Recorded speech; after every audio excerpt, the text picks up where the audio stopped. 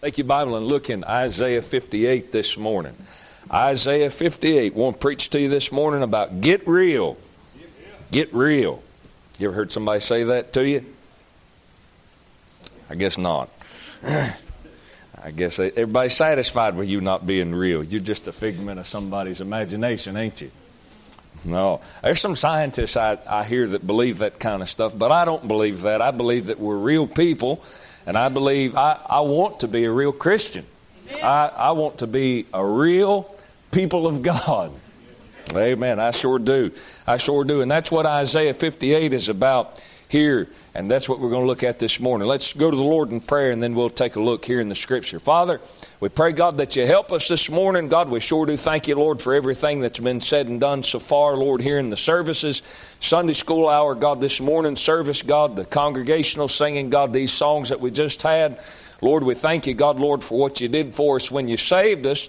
And God, we thank you, Lord, for what you're still doing, God, for how you're still saving us, God, from circumstances and trouble in life, God. And thank you, Lord, for great deliverance. And God, we pray this morning as we open your word, God, that you help us, God, that you speak to our hearts.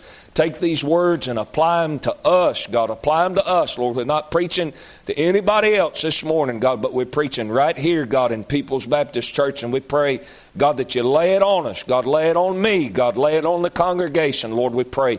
Help us, God. We'll thank you for it. In Jesus' name we pray. Amen.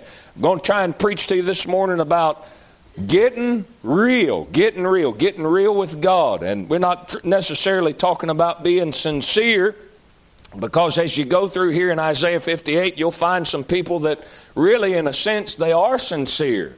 They really are sincere. Isaiah 58 is a chapter on fasting. Yeah, you're going to find out how real you are, how real you want to be with God when it comes between you and your dinner plate. Yes, sir. But I'm not going to try and preach a message necessarily on fasting, although with how quiet it gets, I think we might need to visit that kind of a sermon. Hey, fasting is good.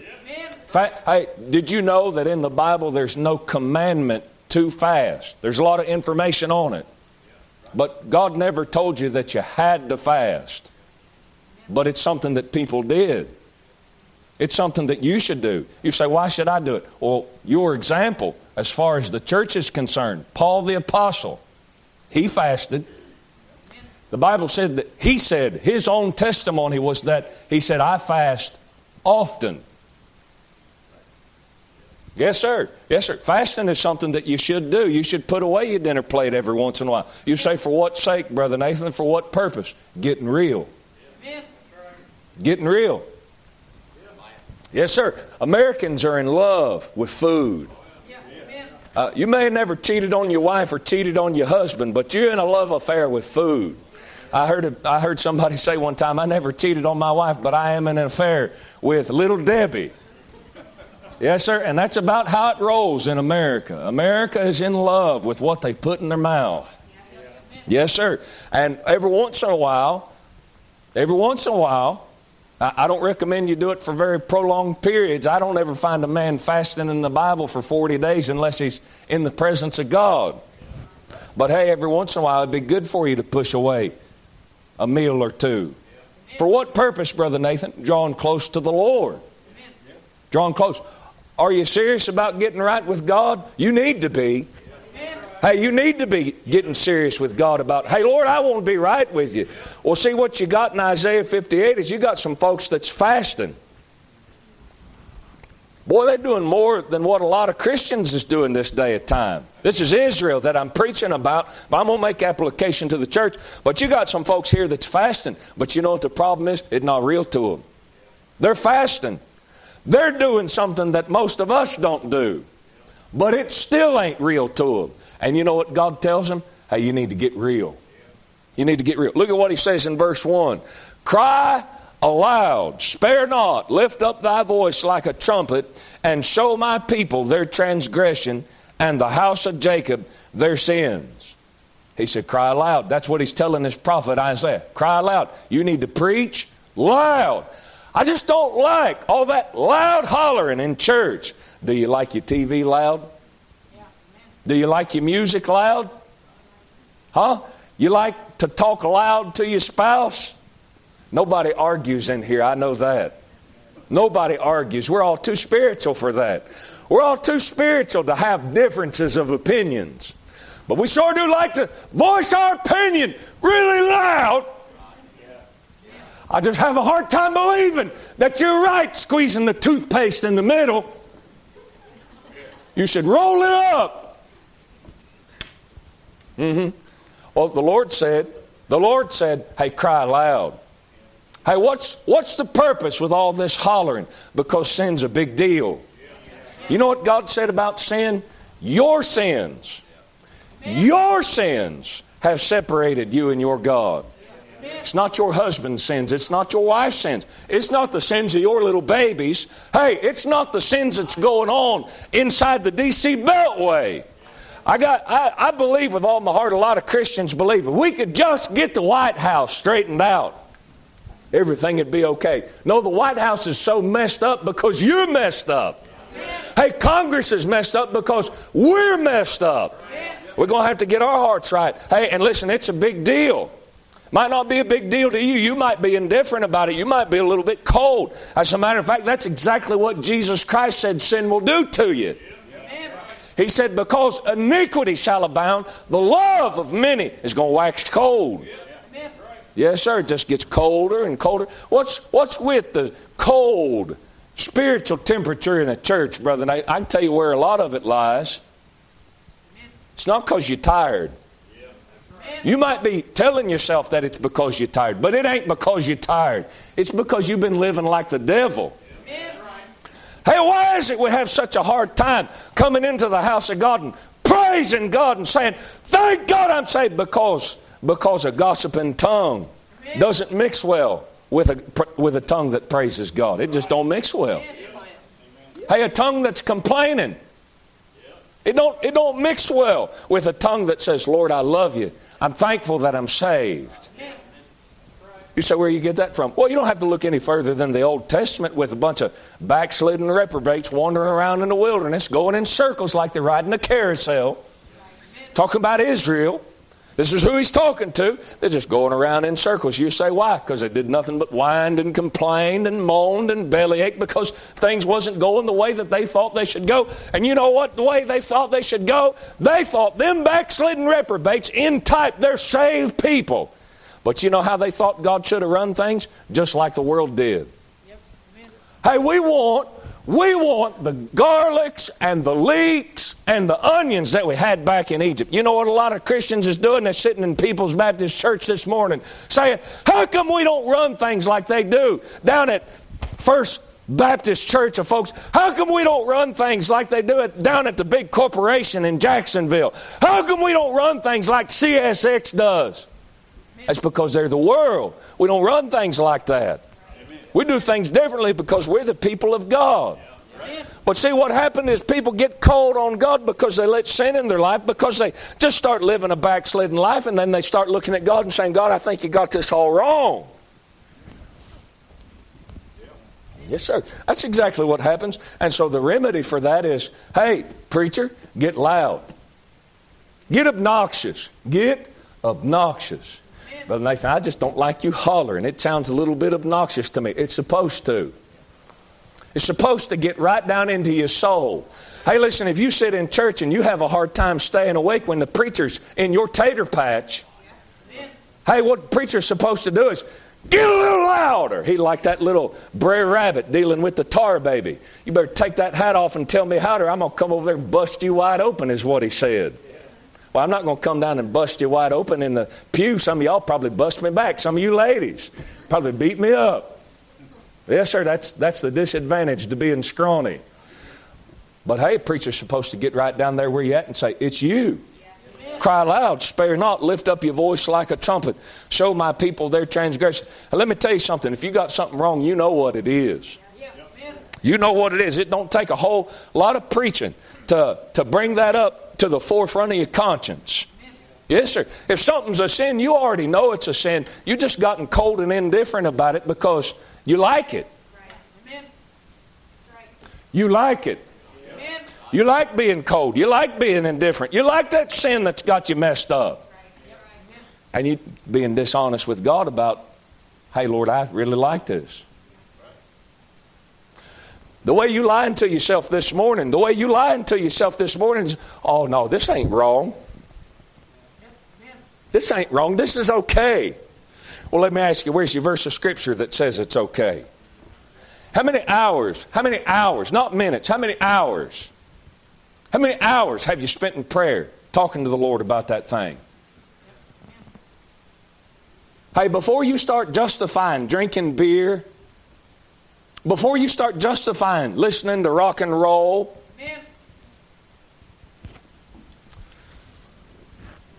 I guess a lot of people's messing around with that stuff this morning. Before you start messing around with smoking cigarettes and tobacco, let me ask you something. How much time you spent in prayer about the thing? Hours. I'm not talking about minutes. I'm not talking about praying over this stuff like you pray over your meals. Lucky if it's 30 seconds.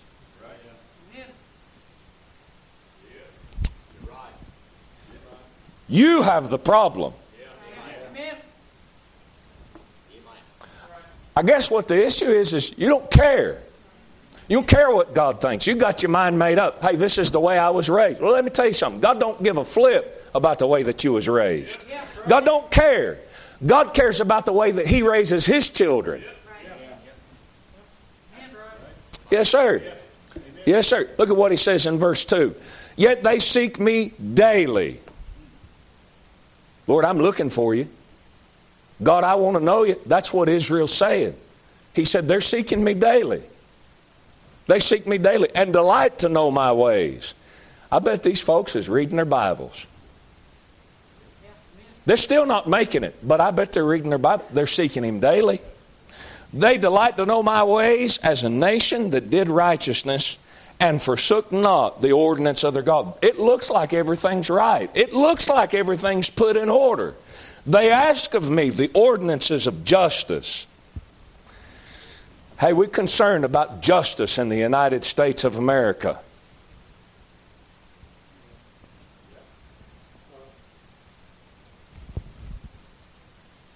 Y'all waiting on what I'm going to say next, ain't you? What's all this justice stuff? Yeah, you worried about all this justice. You worried about how Biden got in office and wasn't legitimate. You worried about... of course, I don't really argue with about that. I don't know about all that stuff. Here's what I know. You're worried about justice in your own county. You're worried about justice in your own country. But you're not worried about justice when it comes down to your heart. You're not worried about justice when it comes to what does God say. Would to God you'd get as concerned about your personal relationship and fellowship with God as you was about your country. I'm not saying you shouldn't be worried about your country. But would to God you'd get that concerned about you being right with God. Yeah, amen. That's why you're not real. Amen. I'm going to church, Brother Nathan. They probably were too. I'm reading my Bible. They were reading their Old Testament law. I'm praying, Brother Nathan. I doubt that. But they were too. They was fasting while they was praying. You know what the problem was? God wasn't listening. God said, no, thank you. No, your sins have separated me and you. That's what's happened. Hey, I'm doing all this stuff. Well, that's a good question. Are you doing all this stuff that you're supposed to be doing? Well, let me ask you something. Why is heaven not intervening? You know how you can know that you're not real? Because you do all the stuff that you think you're supposed to be doing, and you don't get the results that you're supposed to get. Hey, did God say, ask and ye shall receive? Have you been asking? You say, oh yeah, Brother Nathan. Have you been receiving? Then something's wrong. He said, seek and ye shall find. Have you been seeking? Oh yes, Brother Nathan. Have you been finding? Then something's wrong.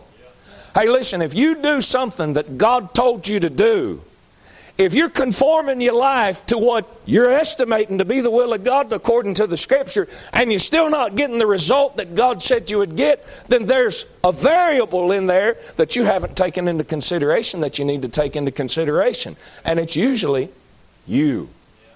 It's not God, I know that. Did God change His mind about His promises? Did God wake up this morning and say, well, I know I wrote all that stuff. I know I inspired all these prophets to say all this stuff. But all of a sudden, and I just don't feel good this morning. So I'm going to just lay out of listening to all these prayers. I'm not going to honor these promises. No, that's not the way it works. I told you it was tight in here. See, we come in here and we preach, and so long as Brother Nathan just kind of, I guess, teach, I guess maybe that's the mode that we've got in. Maybe that's just what it is, but I don't believe it is. We just go through here and we teach and everything's okay, but the moment we start talking about sin and we start putting the blame where it really belongs, it tightens up. Why are you accusing me? Because you're the one that's not right with God. Amen. It lies on your shoulders. It lies in your court. You say, Brother Nathan, you got the wrong idea about me. No, I live with somebody just like you. It's my wife. No, it's me. It's me. I know what you deal with because I know me. Yes, sir. Yes, sir. Yet they seek me daily and delight to know my ways, as a nation that did righteousness and forsook not the ordinance of their God. They ask of me the ordinances of justice. They take delight in approaching to God. Look at what they say. Wherefore have we fasted, say they, and thou seest not. They're doing what God told them to do, but God ain't listening. Hey, listen, you can fake a lot of things. You can fake a lot of things. You know, God really impressed upon my heart when I was a young teenager to not really enjoy being around things that were phony. Yes, sir. You know, it would be cheaper, and it would be, as far as the long-term product of the thing, it would cost us less money if we would get rid of this and get us one of those electronic keyboards and just pipe it through the sound system. It would be cheaper. It would be cheaper. You say, then why don't we do that? Because I don't like things that ain't real. That's petty, but that's just the way I see it. I like things that are real. You say, but Brother Nathan, it costs so much money and, upkeep, it has to be tuned. Yeah, but I like things that's real.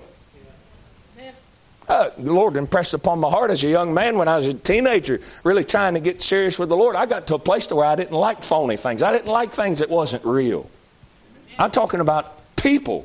I'm talking about religion. Folks is real comfortable with phony religion. It's religion that just ain't real. Going through the motions.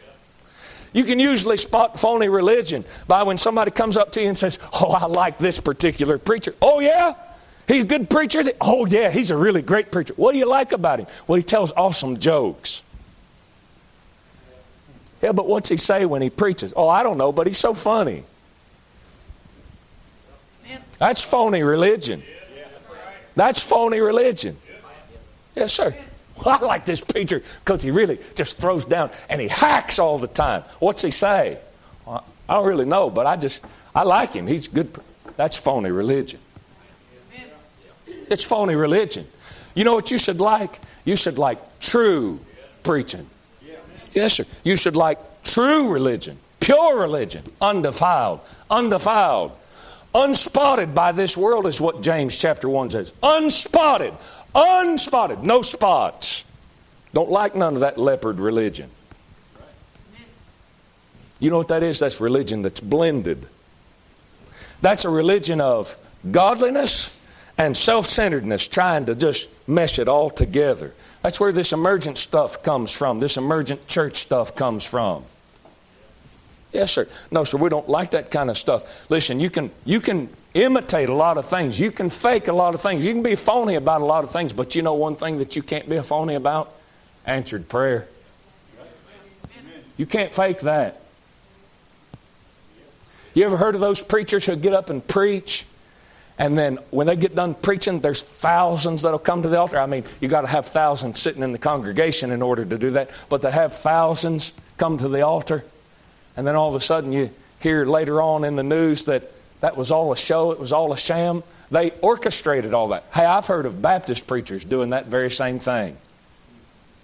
Preaching a church service with a building filled with about 300 people, and have already gone around to people in the church, people that's really uppity up people in the church. I mean, people that are faithful people in the church, and say, hey, we want you to come down and make a profession of faith and kind of get the spirit of the church service moving so people will be comfortable in coming and getting saved.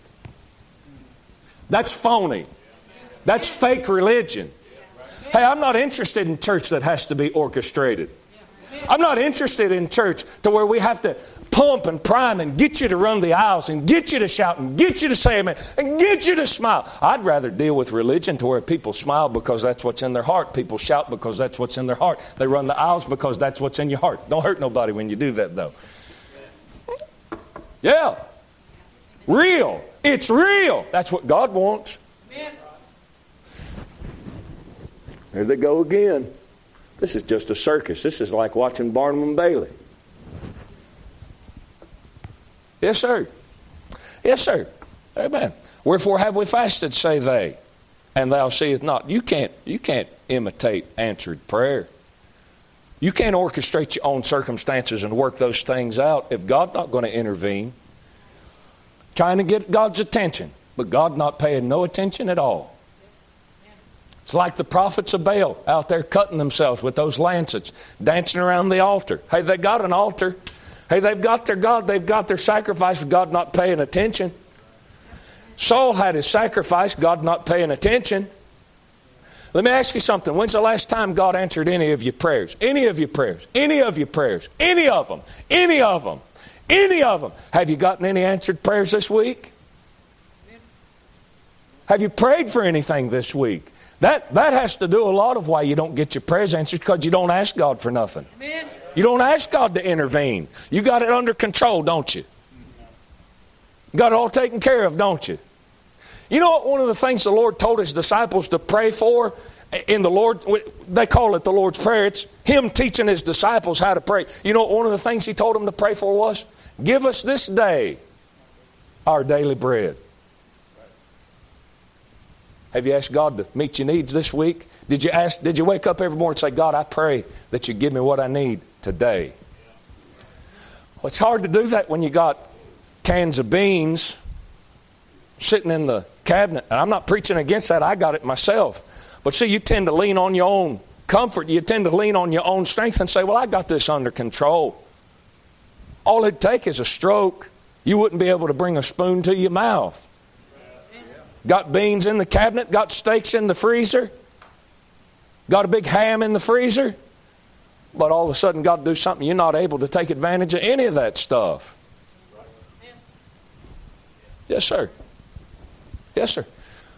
You say, what's going on, Brother Nathan? Well, they fasted, they prayed, but God's not paying attention.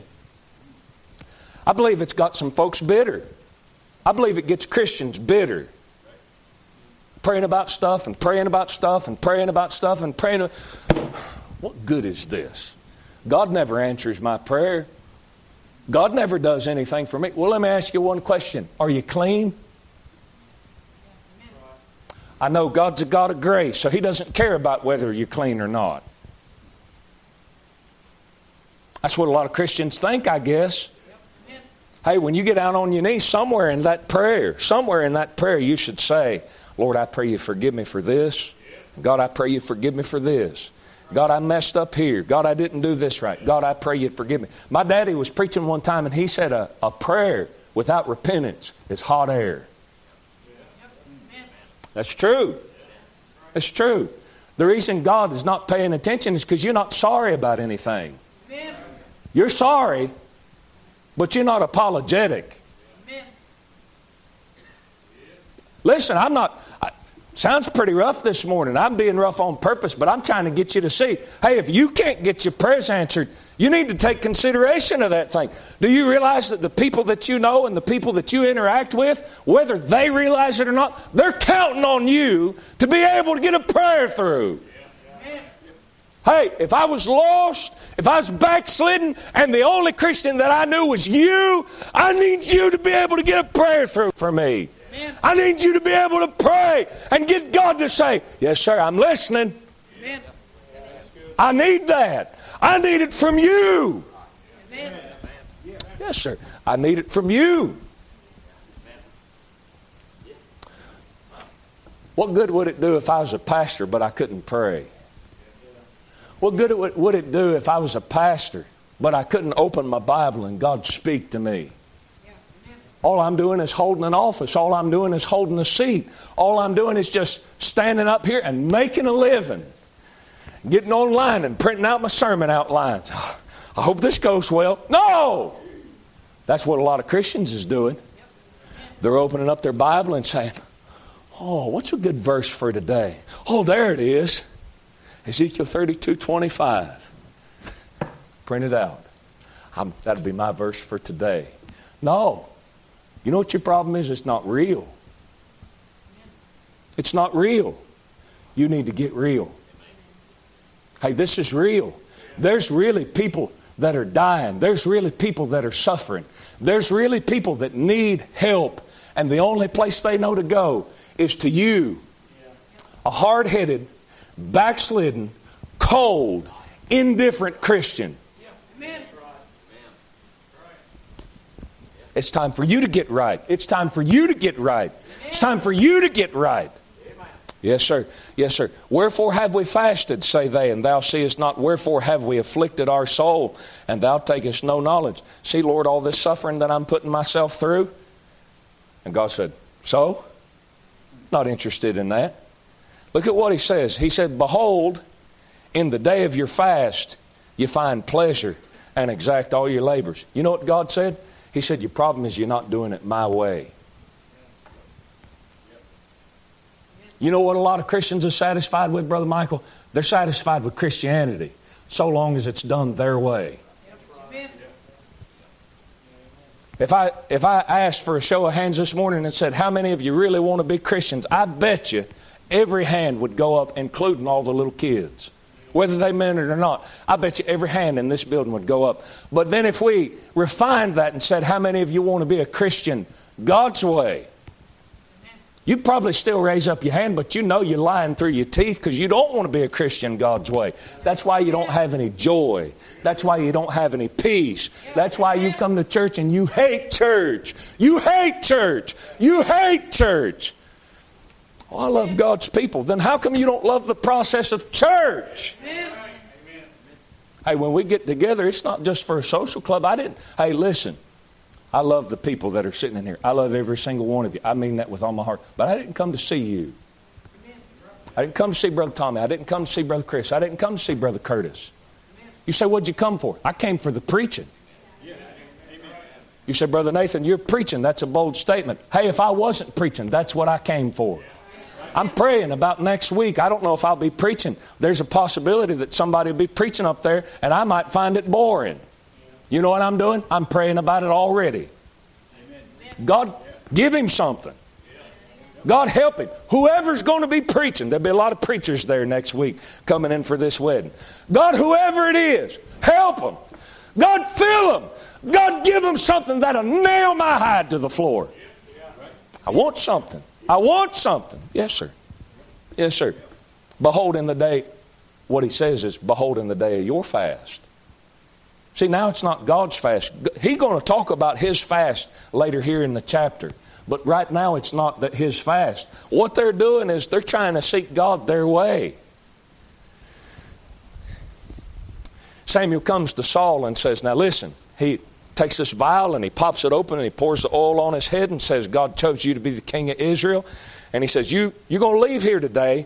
He said, you're going to find some men and they got some bread. And he said, you're going to take a certain amount of loaves and you're going to run up against these other folks and they're going to prophesy. And he said, you're going to prophesy with them. And he said, when you get to a place, I believe it was Gilgal, he said, when you get to this place, he said, I want you to sit there and I want you to wait on me because I'm going to come and offer a sacrifice for you on your behalf. And so Saul goes and it happens to him exactly like everything said. And then when he gets down there to Gilgal, he's standing there and he's waiting around and all the people's joined up with him. And all of a sudden, here comes the Philistines and he sees that all the people are beginning to leave. So you know what he does? He offers the sacrifice himself. That's not what he was told to do.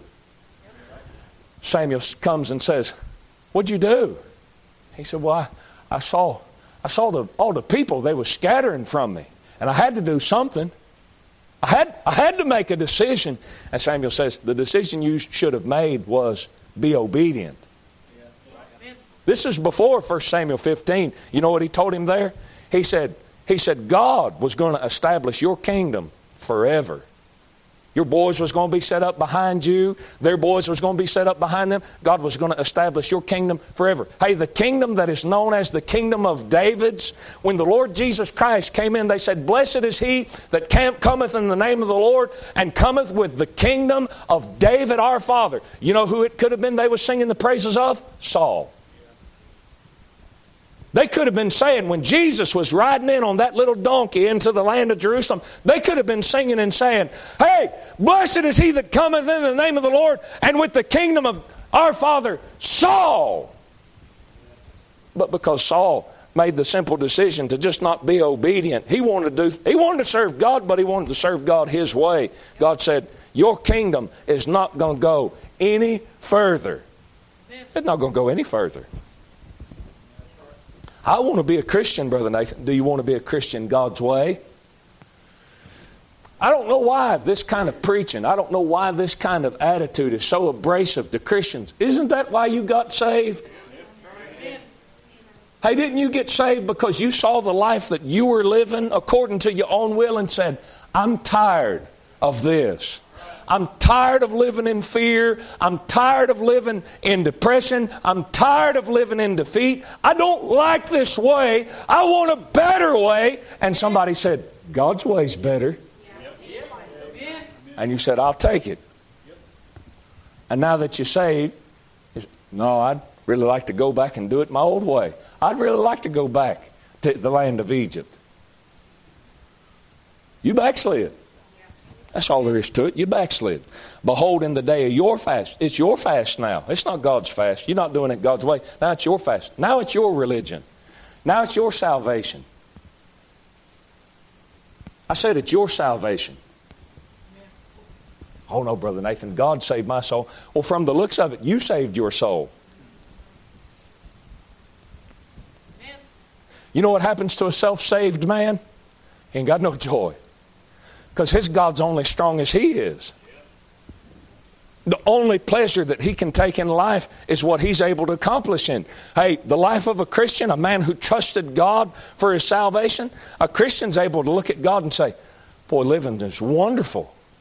Well, why you say that? Because every problem that I have, God's able to take care of. He changed my eternal destination. What else can he not handle? You know what the Lord Jesus Christ told those folks back in the book of Matthew, or forward in the book of Matthew? He said, your house, your house, your house. It's your religion. Your house is left unto you. Desolate. Oh, Brother Nathan, I'm really concerned about this abomination that maketh desolate. You better be worried about the desolation that's going on in your life right now, because it's your house. Hey, we talk about this little building right here and we say this is God's house. And I believe that. I believe this is God's house. I believe it. But I also believe that little house that you're sitting in, that carcass that you have wrapped around your soul and your spirit, that's God's house too. Amen. Hey, you want joy? I recommend you run that house the way that God told you to run it. Yes, sir. Look at what he says. Verse 4, he said, behold, ye fast for strife and debate, and to smite with the fist of wickedness. Ye shall not fast as ye do this day, to make your voice to be heard on high. You know what this fast has become? This religion has become a religion that's dedicated to strife and debate. Did you know that the Bible says contend earnestly for the faith? That's Jude. That's the book of Jude. There's only one chapter, verse 1 or verse 2. I think it's verse 2. He said that you're to contend earnestly for the faith. Do you know that some people, the only interest that they have in Christianity is that aspect of it?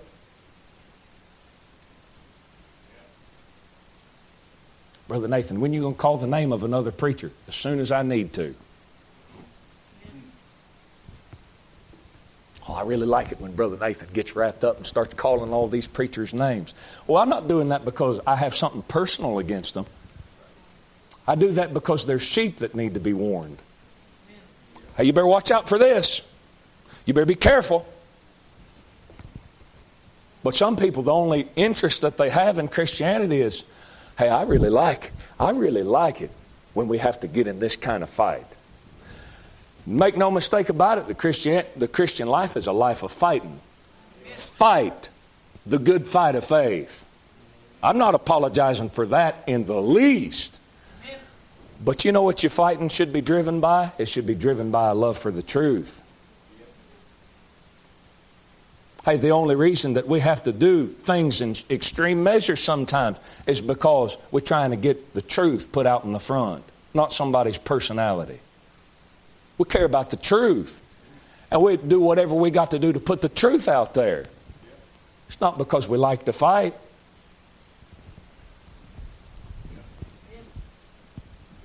Some people got saved out of a life of fighting. Brother Mark talks about that. And when they got saved out of a life of fighting, the old nature didn't go away. Still tends to like that.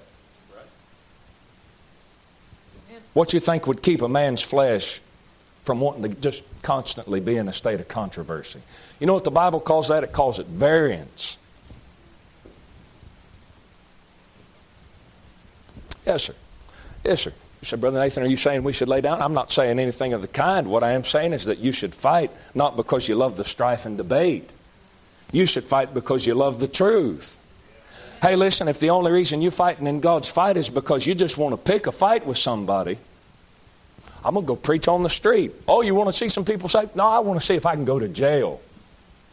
You're an idiot. I hope you do go to jail. I hope they come and lock you up and let you sit in jail and rot. You say, Brother Nathan, there ain't nobody take that attitude. Oh, yes, there is. You can just look, you don't have to take very long and look on YouTube and you find them. Morons.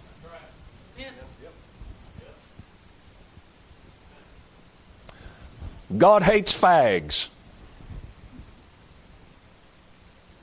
You know why it gets quiet in here? Because some of you would do that. God hates fags is not the message that's going to bring people to Jesus Christ. Amen. Hey, listen. God is angry with the wicked every day. God does hate homosexuality. And I got news for you. God don't take no pleasure in homosexuals themselves. Oh, God doesn't hate anybody. God does hate some people. Amen. But the message that's going to save people from hell is not God hates fags. You disagree with that if you want to, but that's the God's honest truth. I'm not going to get out on the streets and preach, all you fags are going to hell. I'm not going to preach that sermon. You know what I'm going to preach? Hey, you're going to hell because you've rejected Jesus Christ. You know why a homosexual goes to hell? They don't go to hell because just leave it at that. I want to be as discreet as I possibly can. A homosexual goes to hell the same reason that drunkards go to hell. You have to qualify every statement that you make. Oh, you're saying that homosexuality is not as bad as drunkenness? No. God said a man turns into a homosexual because he knows God and God gave him the truth. Romans chapter 1, and he turned it away, and so God turned him over to a reprobate mind. That's what God says. That's what the Bible says, Romans chapter 1. But you know what the message that's going to bring him out of that blindness, if anything's going to bring him out? It's, hey, Jesus Christ died for your sins. Hey, that stuff you're engaged in right now, Jesus Christ died for that stuff. If you'll repent of it and come to Jesus Christ, He'll save your soul. Amen.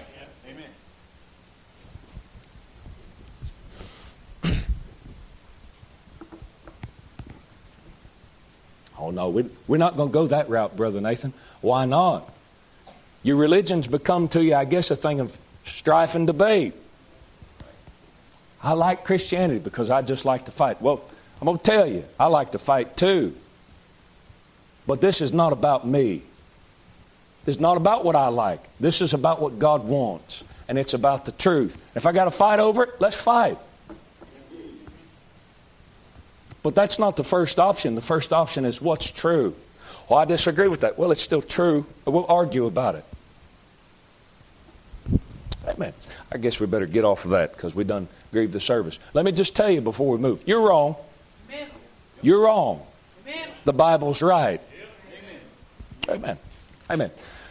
Is this a fast that I have chosen, a day for a man to afflict his soul? Is it to bow down his head as a bulrush and to spread sackcloth and ashes under him? Wilt thou call this a fast, an acceptable day to the Lord. You know what God said? God said the fast that I chose, the religion that I chose, is not a religion to humble somebody else. It's a religion to humble you. It's a fast not to humble somebody else. It's a fast to humble you. You know how somebody's not real? You know how you can spot a phony Christian? It's somebody that's always worried about the fault of the other guy. It's the guy that sits in the pew and is worried about everything that the preacher didn't say right, when the preacher did say a couple of things that was right that applied directly to him, but he ain't going to get that right. He's going to try and get the preacher right. Yeah, amen. Yep. Amen. You know what your problem is? You're a whitewashed Pharisee.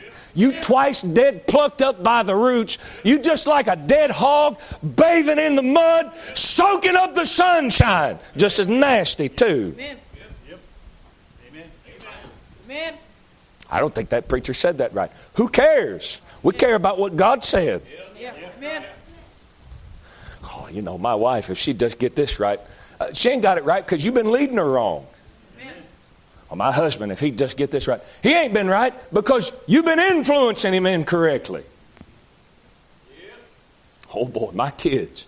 Boy, my kids. They're little devils. Where you think they got that from? They didn't just get that from their grandpappy Adam. Mm-hmm. God said the fast that I chose is a fast for you to humble yourself. It's a fast for you to afflict your soul. It's a fast for you to bow down your head as a bulrush. It's a fast for you to put on the sackcloth and ashes. You know what people's trying to do now? You know what some folks in here is doing? You know why it's tighter than Dick's hat band in here? Because some folks is worried about putting sackcloth on your shoulders and putting sackcloth on your shoulders. Let's put ashes on your head. You two really need to get right with God, you bunch of reprobates. And you might. Amen. Y'all might. But what about you? What about you? Amen. You know how you can tell a man's got a right religion? There's some contrition. He's not walking around saying, oh, it's Brother Michael, it's Brother Michael, it's Brother Michael, it's Brother Michael, oh Lord, standing in the need of prayer. He says, it's me. It's me! It's me! That's a good attitude of Jonah. Brother Mike preached that sermon. I call that to your remembrance. A good attitude of Jonah. It's me. Yes, sir. It's me, Lord. Hey, when a man starts getting right with God, when a man genuinely starts getting right with God, he don't sit around and say, there ain't nothing wrong with me. That's not the attitude of a man that's right with God. That is not the attitude of a man that's right with God. Well, I search my heart and I just don't see anything in there. You know what a man who's right with God does? He gets down on his knees before his face and he goes to God in prayer and he says, God, what's wrong with me? Yeah. He don't say, Lord, is there something wrong with me? That's not the question. The question is not, Lord, is there something wrong with me? The question is, Lord, what's wrong with me? I know there's something in there lurking around. Amen. God, help me to see what it is. You ain't going to do that because you're too proud. You stiff-necked, uncircumcised in heart. You do always resist the Holy Ghost. As your fathers did, so do ye. Man came into J. Frank Norris's office one day and pulled a pistol on him, tried to kill him. J. Frank Norris pulled out his pistol and killed him. That's how that story went down. That's a pretty awesome preacher. Somebody hear that story. Some of you be grieved because I said that's a pretty awesome preacher. I think he is. He had his problems. He wasn't right about everything. He was Baptist, but he wasn't right about everything. But I kind of liked him. He's fireball in his day. But anyways, somebody hear that and say, oh, I'd never do anything like that to a preacher. No, but you harden your neck while a preacher's preaching. That's testifying. That's testifying to the fact that you are the offspring of that guy that would do something like that. Nathan, I don't even know that guy. I don't even know that man. I'm just talking about man in general. I believe it was Matthew chapter 23. The Lord came to the Pharisees and he said, woe unto you Pharisees. Woe unto you scribes. Woe unto you lawyers. Woe unto you Pharisees. And he kept saying it. Woe. And bam, bam, bam, just going down the list. And he said, you Pharisees say that if you lived in the days of your fathers, you wouldn't have put the Old Testament prophets to death. And he said, by you saying that, that is a testament to the fact that if you existed in those days, you'd have done the very same thing that they did. The Lord said, you underestimate the wickedness of your own heart.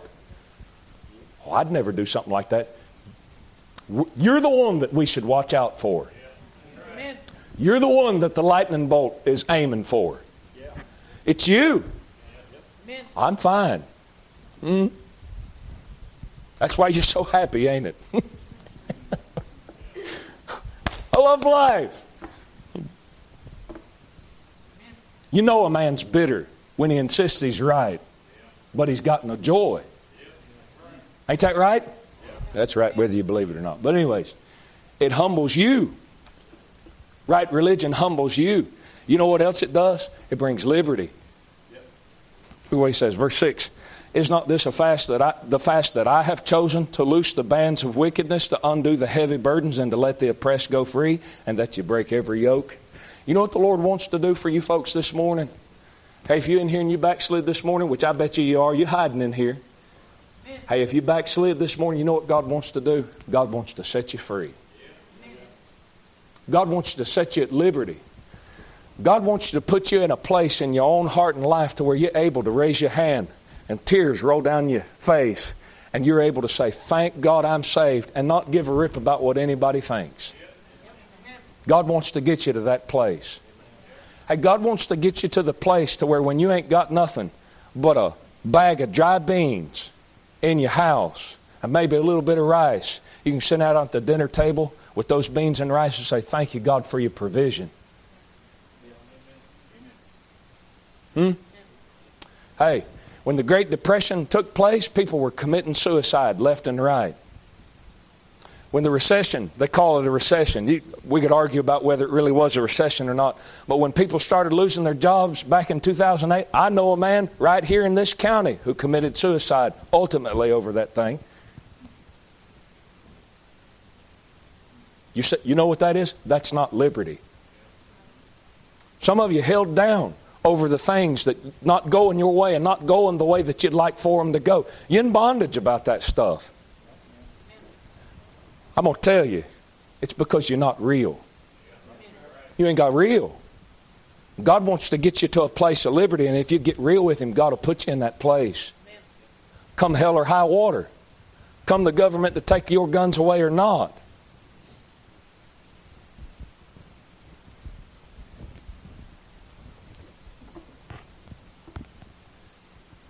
I said, Brother Nathan, why are you being so still there? Because people labor in this stuff, but they don't labor in prayer over it. In their mind, turmoil is worked over in their heart, and it affects you. It's affecting you. Yes, sir. God wants to give you liberty. God wants to give you liberty. Christianity's never put a man in chains. It never put a man in chains. You say, what puts a man in chains? Sin. What puts a man in chains? Self-will. Wife come to her husband and say, hey, can we do this? No. Well, why not? Because I don't want to. Is that the way it is? I mean, hey, to a certain extent, okay. Everything got to go your way all the time? Everything? Everything? Everything? I understand sometimes a husband knows more than his wife does. Sometimes she knows more than you do. At the end of the day, he's the one in charge. I understand that too. But does it really have to be about what you want all the time? Oh, I got real quiet there. You're in bondage to your own self-will. Yes, sir. When you have a mindset to where you have to come to church, you have to. You have to come to church. And I believe that. I believe you have to come to church. But when you're in that mindset to where I have to go to church, you know what's going on? You're in bondage. My father-in-law tells my kids just about every Saturday, we get to go to church tomorrow. You say, what is that? That's liberty. Yes, sir. Look in verse 7. Is it not to deal thy bread to the hungry, and that thou bring the poor that are cast out to thy house? When thou seest the naked, that thou cover him, and that thou hide not thyself from thine own flesh. You know what this religion is? It's a religion that brings generosity. Makes you generous. Make you put things out to other people. Don't have to keep it for yourself. Now watch what happens when these folks, God says, if you get real, this is what will happen. Verse 8. He said, then shall thy light break forth as the morning, and thy health shall spring forth speedily. I believe with all my heart that some, I don't know how much, but some of the health problems that God's people goes through is because they ain't got the right attitude towards God.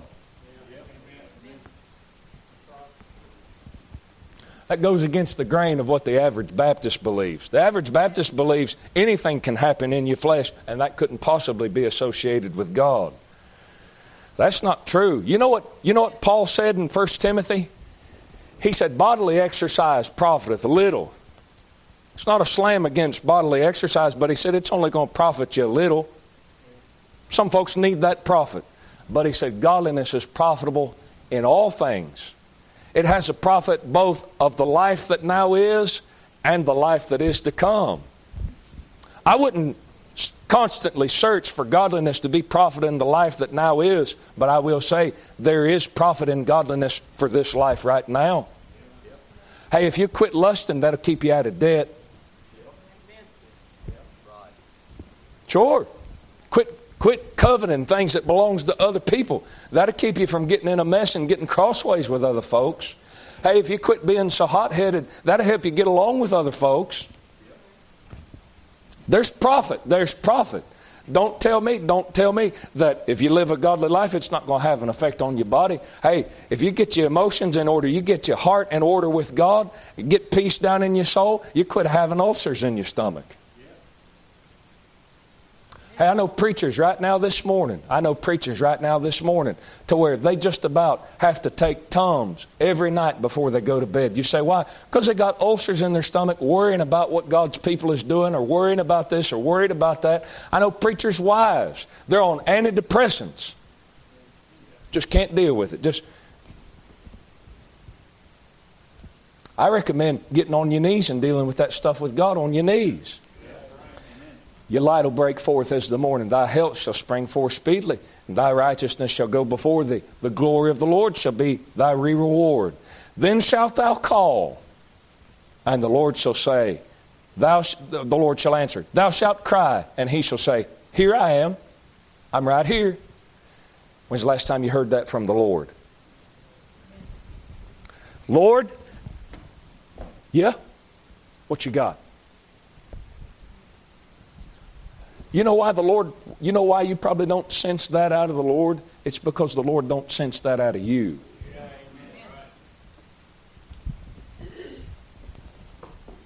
Hey, Wyatt. Sir? Samuel. You know what Samuel didn't do? He didn't lay around in bed. He jumped up and ran to Eli. Sir? Huh?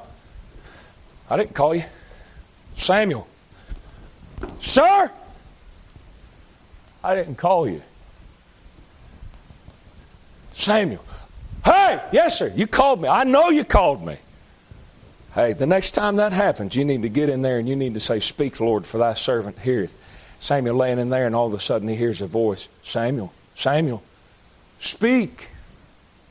He don't know who it is. He didn't say Lord. He said, speak, for thy servant heareth. Whoever it is, I'm listening. And God began to speak to him and tell him all this kind of stuff. And now you get down on your knees and you say, Lord, I'd like for you to do this, and God, I really need you to intervene. And you know what? A lot of your prayers is legitimate. Some of them is illegitimate because you ain't praying about nothing except what you want. You're not praying about what God's concerned about. But some of them is legitimate prayers. And God's sitting here going, Brother Nathan, I don't believe that. Okay, let me read you a verse of Scripture. Proverbs chapter 1. He said, verse 24, because I have called and ye refused, I have stretched out my hand and no man regarded. But ye have set it not all my counsel, and with none of my reproof, I also will laugh at your calamity. I will mock when your fear cometh. When your fear cometh as desolation, and your destruction cometh as a whirlwind, when distress and anguish come upon you, then shall they call upon me, but I will not answer. They shall seek me early, but they shall not find me. Lord, that's really hard. That's a hard attitude, Lord. Well, he says, For that they hated knowledge and did not choose the fear of the Lord. They would none of my counsel. They despised all my reproof. Therefore shall they eat the fruit of their own way and be filled with their own devices. God said, that's the way you want to look at me? Behold, I stand at the door and knock. If any man will hear my voice and open unto me, I'll come in unto him and I'll sup with him. Song of Solomon, the bride says to the groom, she says, hey, I'm washed. She said, I'm in bed. I'm comfortable. That's what's wrong with some of you. You're too comfortable. Now you're apathetic. Now you're a deadhead. Hey, let's have some fellowship. Hey, I want to talk to you. Not now, Lord. I'm working my job. Hey, if you come open the door, we'll really sit down and I'll explain some things to you. Not now, Lord. I got my family reunion. Finally, that knock goes away. Finally. Now I can get some rest. All of a sudden, you wake up in the middle of the night smelling your house on fire. The place where you were so comfortable. The place where everything was going just like you thought it was going to go. Fire! You start running around the house. And then you start looking for the bridegroom. Hey, where is he that was knocking on my door just a couple of hours ago? I can still smell his perfume. He's still so close. Hey, Lord, I need you to open up. God, I need some answers. God said, you didn't answer me. God said, I was waiting for an answer from you, but you didn't answer me.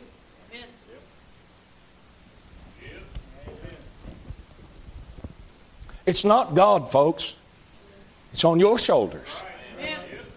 It's on your shoulders. It's on my shoulders. You answer him. Hey, if God's ringing your bell this morning, if God's ringing your cell phone, why don't you just pick up the phone and say, God, that's me. It's me. Look at what he says. He said, then shalt thou call, and the Lord shall answer. Thou shalt cry, and he shall say, here I am. If thou take away from the midst of thee, the yoke, the putting forth of the finger, and speak in vanity, if thou draw out thy soul to the hungry and satisfy the afflicted soul, then shall thy light rise in obscurity, and thy darkness be as the noonday. God said, if you'll get right with me, he said, if you'll get real, if you'll start answering when I knock, he said, what will happen is you'll still get in the darkest times of your life. He said, there's going to be some obscurity that's going to come. He said, but when you get there, he said, your light is going to rise in obscurity.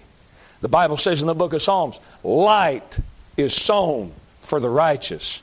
You know what a righteous man is? That's a man who does right. He don't just have right intentions. He does right. He lives the way he's supposed to live. He humbles his heart. Has some contrition. God said, you're going to still get in some rough times. He said, but in the middle of those rough times, he said, your light is going to rise as in the obscurity. It's going to rise in obscurity. Yes, sir. He said, thy darkness shall be as the noonday, and the Lord shall guide thee continually, and satisfy thy soul in drought, and make fat thy bones. And thou shalt be like a watered garden, and like a spring of water, whose waters fail not. Let me ask you something. What got you in the condition that you're in this morning? If you backslid, what got you in that condition? I can tell you what it is. You're following your own advice. Ain't that right? Hey, somewhere along the lines you got cold on God, and God tried to give you some advice, and you turned it away, and now you're so far from God you can't even hear him talking to you. You can't hear his voice. Amen. It's like God's guidance is not there. God said, if you get real with me, God said, I'll give you that guidance. You got some things that you got some questions about and can't seem to find the answers? Get real with God. You said, Brother Nathan, I done got right with God. Brother Nathan, I'm trying to get my heart right with God. Keep looking. You found 1 or 2 things that wasn't right and you confess those things. Find 3 or 4 more. Yes, sir. You got plenty that needs to get right with God. A man that's looking to get right with God, he says, God, where? Where is it? Where is it in me? Get real with God this morning. Got to get real with you. Brother Nathan, I just feel like God is just not as real as He used to be. Are you real with Him? Hey, if you're going to play games with God, God's not going to fool around with you. I didn't say He's going to lose your salvation. I didn't say He's going to go to hell. You go into heaven because you trusted Jesus. But the reality of that thing is not peeking through no more. You say, why? Because this is just a religion to you. And the moment it starts getting real, God's going to go down with you to your house on Monday and Tuesday and Wednesday and Thursday. God's going to go down with you to the workplace. It's going to be real to you. Yes, sir. God, help us this morning. Lord, we pray, God, that you deal with hearts, God, as you see fit. Lord, help us, God, to get real with you, God. Lord, help us, Lord, not to, God, just go through the motions. Lord, help us, Lord, to not allow this, God, to just be our religion. But, God, I pray, Lord, that you help us, God. Lord, with what's been said this morning, we'll thank you for it in Jesus' name. Listen, God spoke to your heart. Why don't you come this morning? Why don't you do business with God? You said, Brother Nathan, I can't get out of my seat. Do business with God right there in your pew. God will hear you. God will hear you.